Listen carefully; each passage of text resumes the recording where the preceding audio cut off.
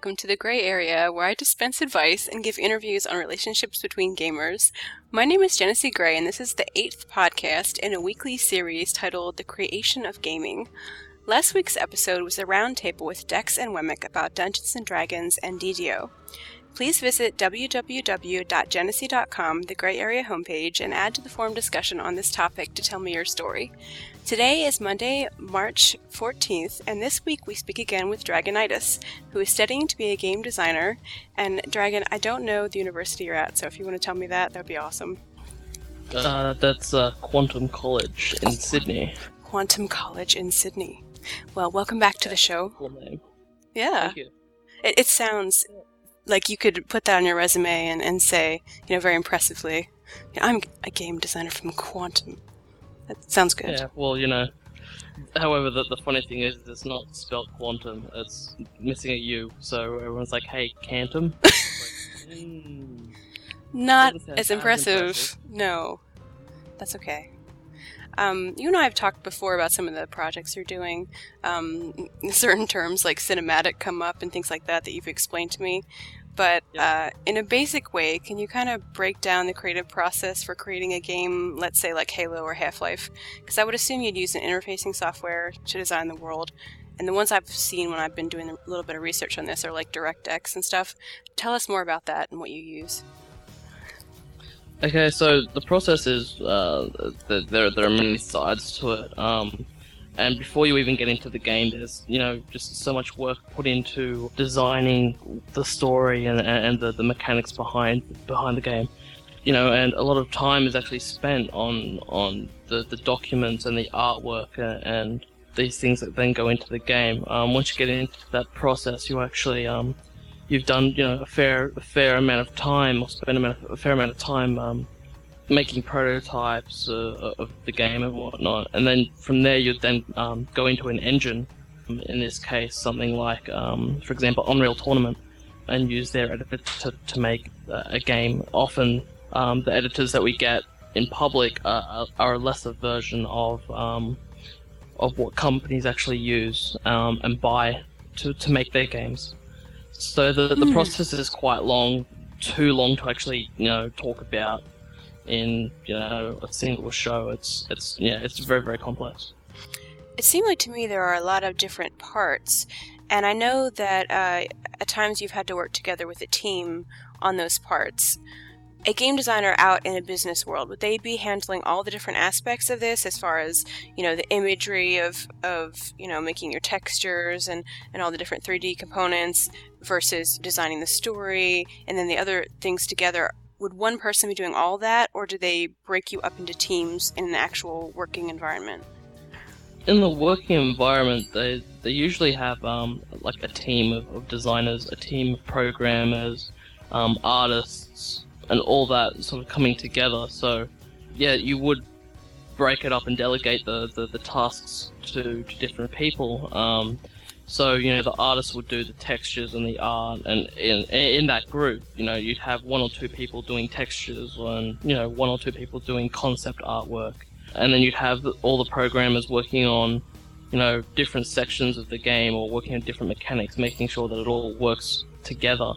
And on top of that, you've got the designers who are well versed in each of the disciplines that make up a game, going between each of the teams and saying, okay, we need to have more of this, or we need to make our enemies more like that.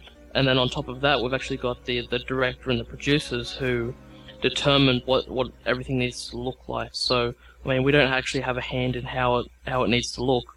We just need to relay the information to the appropriate people, as well as work on things like the story and the theme and basically the overall aesthetic of the game, how it looks, the genre. So, if it's a space game, like what sort of things would you include that would make it spacey, like technology, or if it was a fantasy game, what sort of things you'd imagine in like a fantasy setting, so environments and all that sort of stuff. But it is very much team-based. What would be your specialty in that team? What's the aspect that you handle? A lot of the time I end up handling the story. I also do a fair amount of level design, so I'm very good at coming up with a level layout. Like a map? Explain to me what level design means. Okay, so a level design is basically when you go into your favorite game, say Dragon Age, or something like Spyro or whatever. Each level is like a zone. So from where your character starts off or spawns to the end where you get like a score or you finish that part of the story, that's considered a level. So you're just doing the layout, but you're not actually designing the way it looks, or is that part of that? No. Part of that is actually designing how it looks and keeping it very similar to how the style needs to be. Often, what happens is that the concept artist will give us a proof of concept. Okay. So they'll say, okay, this is what it needs to look like, and then from there we'll then go and start building the level using assets that another team like animators or modelers will make for us, and then we just implement those into the world, and we're sort of more hands-on with building everything up and connecting all the code together to then make the game. But to answer your question with level design is basically drawing up the map of the zone that the player will walk through, and then from there sort of building what the player will see. So yeah. Okay. With the teams you've worked with before, what are some of the pros and cons to working with a group of people? And would you choose to go this route if it was up to you when you do get a professional job? Teams. Yes. I've had my fair share of very poor teams that don't work together very well. And as much as I dislike them, they have their benefits. I mean, one man can't really just do all this work by himself. It would take an extremely long time to do. But it is probably something that I would do going into the business world, given that a lot of games are a team effort. It's just too much work for one man to do by himself. I wonder if teams are as integrated as they seem to be in the classes that you're taking, because I sort of imagine it in my mind that there may be 20 people working on level design and 20 people working on coding, and those 20 people all kind of collaborate, and then once they have that final product, there might be one person that talks to the other team, that's doing different things, and it might not be quite as interactive as it seems to be in some of the things you're doing. Do you think that's true? In a sense, it is. There is sometimes, and quite often, it's not as interactive as it could be or is. Most often than not, everyone will get their briefing, they'll break off into their separate groups and start building, or start doing the tasks that they've been set. However, it is quite common to have one person going between those different groups and communicating with those groups, and then coming back and reporting on what everyone's doing and the progress that they've made. I was wondering about that, because it seems like you would have so many different visions. It would be really difficult to coordinate all of that into one collective, decision. Is there such a thing, like you're saying, there's a director or somebody that's kind of is the final call on how this comes together? Yeah, there are in each team there's like a director who determines how everything needs to look, and then he reports back to the project director, and he has the final say on, okay, this bad guy needs to have more spikes, or this level needs to have more hazards, or whatever the case may be. He has the final say on all that, so he's the one that's managing all the groups at one time. Go back to the pros and cons a little bit. I kind of cut you off a little bit. I'd like to hear your response to that. Okay, so pros and cons. I think the pros on being in a team and and working in a group is that you have several people that you can rely on. So you're not taking the work on just by yourself. You can delegate to other people who can do these things for you, and it allows you to more focus on the bit that you've been given, and not do a half-assed job. Another pro would be the fact that you actually can. It actually builds friendships by working on a game.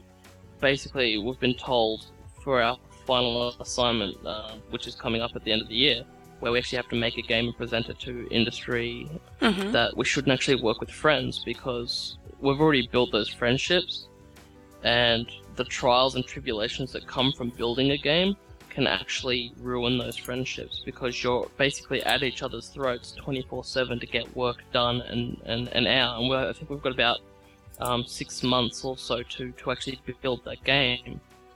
So, it's just 24/7 group work from there on out. So that's one of the cons, is that if you work with friends, the possibility is that if you guys don't work well together or, mesh well, then you're putting a friendship at stake there. And sometimes you lack the professionalism that is required to make a good game. I could see that. I mean, this is sort of a unique situation where in the workplace it's going to be about the work first, but it's slightly different here. It's not so much a case of, oh, this guy's my friend, we're going to do well together because, we know each other. You need to maintain that professionalism and that standard, and you can't do that by working with friends. However, I will state that there are cases where, you and your friend, in this case, I've actually got a friend myself from uni who no longer goes to college because she got an internship. She and I worked together really well. Like, we maintained a professional standard while at the same time producing some amazing work and just, really building our friendship on top of the work that we were doing, because we thought so alike and we had very similar ideas. And, combining that effort just made, such a great product in the end. Nice. Well, that's probably a rarity, so I'm glad you got to experience that. I would think throwing a bunch of strangers together and hoping that it all shakes out in the end can be a little bit harrowing. I know what that's like. I've been there and I did that while I was studying, and that didn't turn out so great. You remember, came and spoke to you about that massive issue I had in one of my previous assignments where one of my friends, or not so much one of my friends, but one of the people that I was working with didn't contact me for several weeks, and the assignment was due that day. If you remember. I remember the technical difficulties. Yeah, that's the story. I well and truly freaked out. The guy didn't contact me, and I didn't know what to do. So it does have its flaws if you work with a group of people and you don't know what their work ethic is like. How essential is coding knowledge? I mean, the coding knowledge I know is like C+ and things of that nature. I'm not sure what you use. Tell me more about the coding of it. I don't understand if you're working with sort of a program that's an interface between you and the world you're building, how the coding comes in, and kind of give me some more information about that if you would. Okay, so the coding is basically... the best way to put it is that the main language that's used in games industry is C++ now. It's probably the strongest and most sophisticated language that we can use.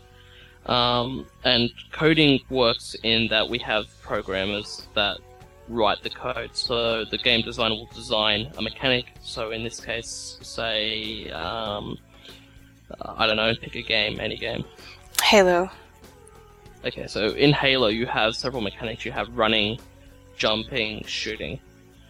They're your three basic mechanics. You've got other things like opening doors and whatnot, but take your basic mechanic of shooting. We'll say, okay, so in this game, Master Chief needs to shoot the aliens. So we'll go to a programmer and say, what can you do on a projectile-based code? So the designer needs to understand a little bit about coding, about what the programmer can actually achieve using C++. So in this case, I'm going to get a little bit technical here by saying, he can, apply a rigid body. He can actually put in these lines of code that determine the characteristics of the bullets or the rate of fire of the gun, and what happens, or it's really just a very long equation saying, if X hits Y, then it will then refer to, say, like a function talking about, the enemy's health. So say the enemy has 100 health, it'll say if X being the bullet hits Y being the enemy, then minus 10 from the enemy's health pool or something. That's very simplistic and by any means is incorrect in coding. It's very, very simple. But that's generally how it works. It's very much just an equation of if something happens, then what's the reaction or what's the consequence from that action. So it's all cause and effect, really. Okay. Yeah, it's very, very, very, very complicated, and a lot of the time when I'm looking at code, I sort of just face it down.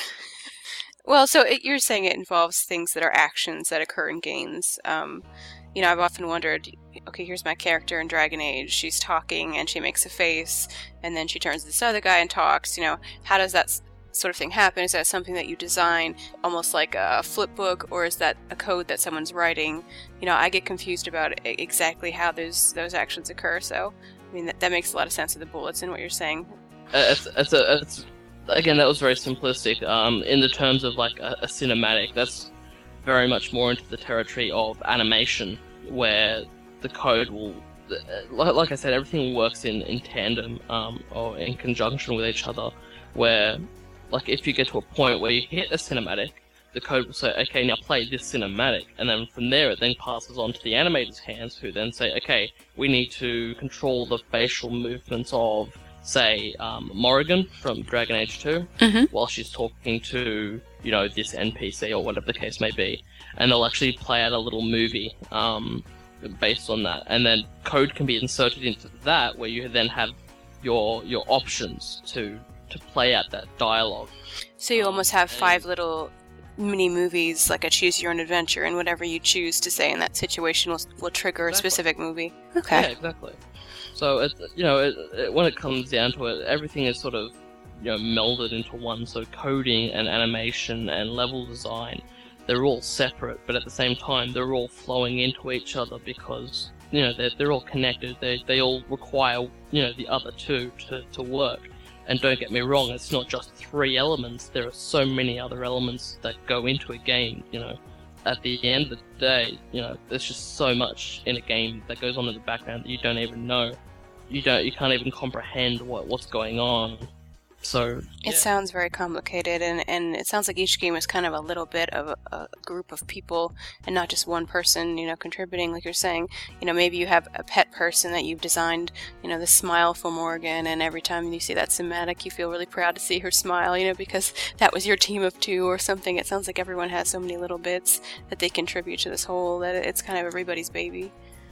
It is, and when you have a look at the credits of games, you'll notice that it's not just, 12 people or something. There is just a massive team that goes into making these games, and every little movement and every little action that the player can take or the character makes has been designed by someone. And it's when a game does come out, it's a work of joy, and regardless of whether it bombs or not in sales, that they can still be very proud that at least that they got the game out, and that they've got it on the shelf, because a lot of the time, if things don't work out in that team, then the game will go bust and never be released. That's a lot of hard work that's gone into a game that's just been wasted. Yes, I would think just having it out there is kind of the reward. You made it through the process, and whether it does well or not is kind of an extra bonus for the fact that it lived long enough to survive the creation process with all those people. What are you working on now with your projects? So currently, projects that I've got in the works, I'm currently part of a team called Storm in a Teacup. We're building a level in Little Big Planet 2, which is supposed to be like an expansion of Little Big Planet 2. I just beat that this week, by the way. Did you? Yes, just this week. What did you think? I was a little, deflated by the ending. I expected something, after working that hard to do all the levels, I expected something a little more dramatic. I don't know, just the explosion of him and then some bad poetry, and I mean, not to ruin the ending for anyone, but, I expected something more But I love the Well, game. it is- Creativity is amazing in it. It is such a child's, an adult child adventure game basically. It's a story. It's an adult storybook, I suppose. Not in the pornographic sense, mind you. Well, I love the way they think in that game. I mean, it's just really outside the box, and I like that you can customize your character so much, because some of the things that you have to do where it's a pan out and you have very tiny little characters, I need to have like my character in a wedding dress, or I can't tell which one's mine when I'm playing more than one player, you know? So is that how your character actually looks, in a dress? Yes, at times the sack boy has a wedding dress on. Sometimes Viking outfits. There's all sorts of really cool designs. Camo, whatever. I don't know about yours, but mine's pretty cool. Mine's a pirate. Ooh. It's got the musketeer hat, it's got beard, it's got lobster claws. Yeah, So I like I've that. changed it recently. Now it's wearing a crocodile suit and a headdress, Indian headdress. So I like the stripes across the face and the ears. They have a lot of neat choices. So, yeah. but I love the anyway, game. Yeah, Go this ahead. project. Yeah, building a level in Little Big Planet 2, but it's meant to be an expansion of if you think Red Dead Redemption Undead Nightmare, it's supposed to be an extension of the original game, and in this case we're actually basing it off the popular children's book Where the Wild Things Are. So, a lot of time and effort's gone into that, and we've just released our alpha level on the PlayStation Network. So So you're going to you did release it to the Moon section where you can go and check out people's levels that they've built. Yep. That it's live. Ooh, I'll have to get the name from you then, or you can tell now if you want other people to look at it. Well, yeah, it's called One Stormy Night. It's made by Mort and Dr. Grimm. You should be able to find it. It's just Storm in a Teacup Alpha. We've also got a Facebook page, Storm in a Teacup, all one, not one word, all separate words. But yeah, we're definitely trying to make this something that people want to play, and it may be a project now, but it would be something that we would love to publish in days to come. How did the what was it that you were working on earlier? It's not Metal Gear. What was it? The old game that you were Contra? Contra. That's right. You were looking into Contra and doing something with the level in Contra. How did that go? Yeah, it's another work in progress. One of my other assignments is to build a 2D level based on the timeline of Contra. So I've recently just finished a level analysis of what will be in my level, which is sort of one of the many things that a level design has to do, is they have to know what's going in their level, what sort of mechanics are going to be there, the player skills that need to be used, and lots of complex and boring stuff that no player ever really wants to know, unless you're using a walkthrough. I love walkthroughs. That's because you cheat. Yeah, I love console cheats and walkthroughs. What can I say? Dragon Age is not quite the same if you don't have unlimited money. It's more fun. It's like shopping. You have to be able to shop properly. I'm not ashamed. I don't use it to make my character invincible constantly and to kill all hostiles. But It's like being Charlie Sheen in real life. win. Yeah, you're just winning all the time. But at the moment, yeah, I'm building a level for Contra as well, which needs to fit into the storyline somewhere. So I've chosen the very first Contra game just after, I think it's the second base. Yeah, after the second base, and it just fits just in there. So that's not something that will be published, but that's something that I'm actually working on as well. Not to mention, I've got a couple of other projects going. Some boring stuff like legal, and I've actually got a serious game. And if you're not sure what that is, that's like edutainment, educational. Tricking you into learning things while you're enjoying yourself. What? Yeah. That's it. It's like, hey kids, how to count to 10 by killing zombies. Yes, I've played a lot of those games with little ones in school where they have to shoot small. It's basically like Angry Birds, but you get letters if you knock over the wooden structures or something like that. That's good. Okay. So yeah, we're gonna build one of those in a couple of weeks as well. It's still quite a distance off, but something that we can do. Okay. Not looking forward to that one though. Here is something I've stumbled across in my research that I would like to know because it's irritating me. What is radiosity? Do you know? I have no idea. They keep mentioning radiosity like it's some sort of a gaming term that I should be aware of, but I was obviously not deep into the creation process to know what that is. I wish I could tell you, but I can't. What I might do though is I might find out what radiosity means from one of my mentors, and I'll get back to you. Okay, good, because it's going to keep me in suspense. That's interesting. Well, I've never heard that term before. Like, I have not either. Let's make it up. What do you think radiosity means? Radiosity. Well, if it's anything like our other made-up words, and you know what I'm talking about. Yes. Radiosity. I'm assuming it's got something to do with maybe lighting in a game, perhaps. Okay. Maybe like perhaps the area around a character that's affected by any actions, like there's a 10-foot radiosity around my character, so that she will be only affected by bullets that hit within that area. I don't know.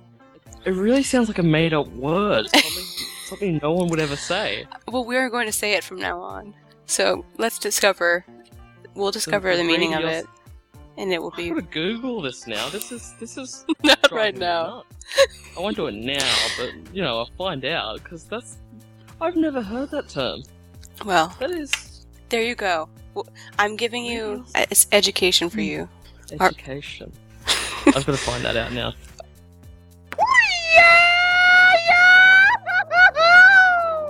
Question stage. Okay. I'm going to answer a few questions, listener questions, and then after I give my take on the advice, why don't you chime in and give me your 2 cents afterwards? Okay. Sure. Nerd Rage asks, is video game making really fun, or is it just hours of hard work? Well, according to my research and the fact that I know nothing at all about making video games except I choose to surround myself by experts, here is my answer to that.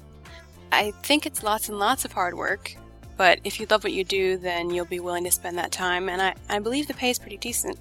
So hopefully you have a team to bear some of that burden and rely on, although we've seen, as above, that it has its own challenges as well. Yeah, I would wholeheartedly agree. But like anything that you do, and any job, you've got to love what you do. If you don't love what you do, then at the end of the day, you're going to be unhappy with it, and it'll just end up being hard work. So if you love what you do, game design can be a lot of fun, and there's a lot of fun to be had. There have been many days where I've had me and my team just sit around and we've talked about ideas and had a lot of fun while still getting work done. So yeah, it's both. It's hard work, but a lot of fun can be had if you do it right and you love what you do. There's something too, I would think, about making, at least in my experience, something tangible, and at the end of the day you can hand someone the box and say, this is what we made with 250 hours of our efforts. And I like that, in my own artwork and other things, where I have something physical that I can look at and say, yes, that is why I did this. And it kind of has a shelf life that's going to outlive, I mean, who knows, we're still playing Contra, and that's been quite a while, so, I mean, it can really change people's recreational time and impact a lot of people, so that's kind of neat. I think the thing for me was that getting into this whole thing was that I really wanted to make a product that people could enjoy, and I know that I would be providing that enjoyment by making the game, or by being involved in the making of the game. So I think that my primary motivator was that to provide enjoyment for other people was my main concern. I think a lot of games that I play, I tend to fall in love with some of the characters.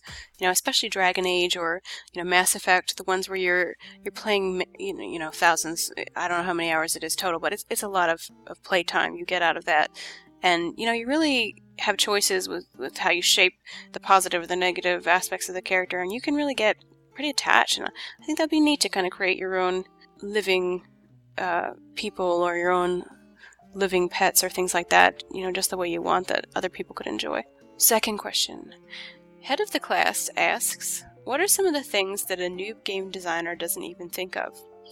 Again, in my experience, the whole of the pieces of any game would combine to make it great or extremely bad, so I think you'd have to pay attention to the little details, and preparation on paper or beforehand would be key before the actual creation begins.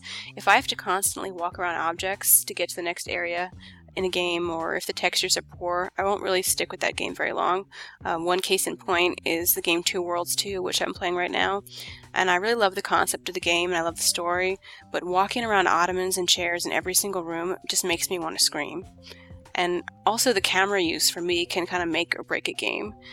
In that game specifically, especially when I ride a horse or if I'm running really quickly, I will actually get motion sick because the camera is just so awkward. And that kind of ruins it for me. What do you think about that? I think the one thing that I want to stress is, and this is the thing that's basically been pounded into my mind for the last 2 years, is that the biggest thing in a game is gameplay. Hands down. It's not the art, it's not the music, although those things play a part. The gameplay, the mechanics, and how everything works together on, the background level, determines how good a game can be, and that's something you need to keep in mind. The aesthetics are important, even more so given the fact that people are buying the game for what's on the cover, not what's in the actual game itself. True, very true. It's true. It's true, and I think you need to keep in mind, and a lot of newbie game designers don't understand, is that gameplay is very, very important. Because if you don't have, like Genesee said, if you don't have the proper camera movements, or you have to continually rotate the camera, or walk around objects that shouldn't really impede in player movement, that's going to make a really unenjoyable game. I'm going to use the same example. I played the first Two Worlds, and I put it down after about 30 minutes because I was just so bored. I was I liked some of the yeah, but see, there were bone horses, and that was pretty neat. I mean, some of the extra bits were neat, but yeah, you're right. It was very awkward. The interface was just very awkward. I sort of find the same thing. Like, I'm not a massive fan of Dragon Age, only because I find it a little bit weird having to control 4 player characters at once. It can be. I use the shift key a lot and select them all. See, like I played it on Xbox, and I was just like, so many buttons. What do I do? I don't have 30 minutes for one fight to go through every single spell for all 4 of you. No, I usually... Yeah, exactly that. So many spells, do not remember. That's why I have tactics set up, so I know that certain people are a designated healer, certain people are designated, what they call scrapper. Different ones have their own ways of going, and they have the spells lined up they're going to do just en route, and then I usually just run, I had named her Hawk. I think her name was like America or something like that. I renamed her, the main character, and I just run her, and then I hit shift and select them all and point them at the target I'm at, so it dies faster, and I just let them roll their own spells out, because no, I don't want to spend a half hour killing 3 people. I don't know. I played Dragon Age Awakening. Was it? Is that the expansion? The expansions. Origins is the first one, and then there's Awakenings. I think is like an extra bit. So I played Awakening the other day, Yeah, it goes to show how good my memory is. Anyway, I got it into the first level, and I was just like, I had a dwarf character, and I was like, this is, no, No. boring, lots of talking. I was just like, I don't know about the morality of my character. You know, do I have to say nice things? I don't know. You can choose.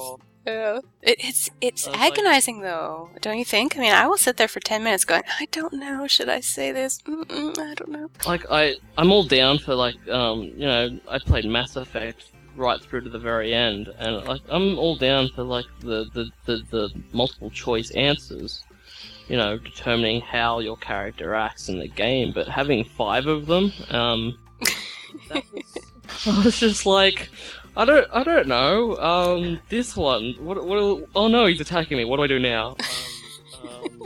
Save early, save often. That's what they say. Yeah. Well, that's a general rule in any game. I do like that you can. BioWare is very fond of the promiscuous leader, don't you think? Like, the main character? They're very fond of that. It adds an extra certain element to it, you know. Well, if I say this, then no, you know. There's a whole kind of pressure of relationships there that's not there with your normal games, you know. Usually... And in some of your previous podcasts, you know, I think you've spoken about relationships in games. And I think it's hard enough that, you know, gamers try and get relationships in real life, let alone in a game. I'm just like, oh no, what if I fail in game? That would be horrible. Can't get a date out of game, can't get a date in game. I know. Yeah, I know, it's just... That's kind of depressing. I'm just like, oh no, what did I do wrong now? See? Not hold a relationship down in real life either. -5 rivalry for you. Yeah, I know, right? I know. I think the worst part is that it's more or less the mind frame of how many of these NPCs can I sleep with my one character? It's very true. It's very much the Fable. I had 2 wives in Fable. I worked that out, that I could have wives in different cities, so they didn't know about each other. And you know, you can be very creative in Fable. It is like that, definitely. Fable, teaching gamers how to cheat. In so many ways. After you graduate, then from the school, what will be your degree? What will they call you? They'll call me Lord Master. I'm completely going there. Hey? I'm going there then. I want to be Lady of Time and Universe. Dame of... Dame? No, it'll give me my bachelor in interactive entertainment. Interactive entertainments, okay. Yes, so I don't know what they'll call me. My lord or something. Okay, excellent. I just wondered what the degree was called. Sire. Sire, yes. Well, Your Majesty. I don't know. One of those. Anything else you'd like to share with us about the creation of gaming, Your Majesty? Whenever you see a game designer, bow down to them in public. I don't know. There's, maybe some words of wisdom is that if you're going to do one of these courses, at university or at a private college, the failure rates are very high. So if it's what you want to do, make sure that you really want to do it and stick with it. The assignments can be hard, but in the long run, it's well worth it, especially if it's what you love and what you want to do. And also remember that the industry is very competitive. If you don't get that first job, don't give up. Just keep trying, keep making games, keep making art, and eventually you'll find something, because I know that's exactly what I'm going to do. Do your research, because when it comes down to it, one of you could be competing against me for a job, and know that I am ruthless. I am a bloodthirsty villain. Okay, well, they've been warned, so thank you so much, Dragon. I appreciate you being on the show again. If any of the listeners have suggestions about future topics or ways to improve the show, I'll be setting up a live recording on Ustream for next week, so join me in the chat and participate in the show. There's also a new Gray Area website where you can find out the date and the time for this Ustream, and you can reach that discussion page to leave comments about this episode. You can hear the podcast and email me at www.genesee.com and let me know your questions or to add to this current discussion. If you have any gray areas in your relationship and would like to submit this, or maybe you need some advice and a new perspective, please email me at geneseegray@yahoo.com. Thanks for listening, and I'll see you next week with a new episode.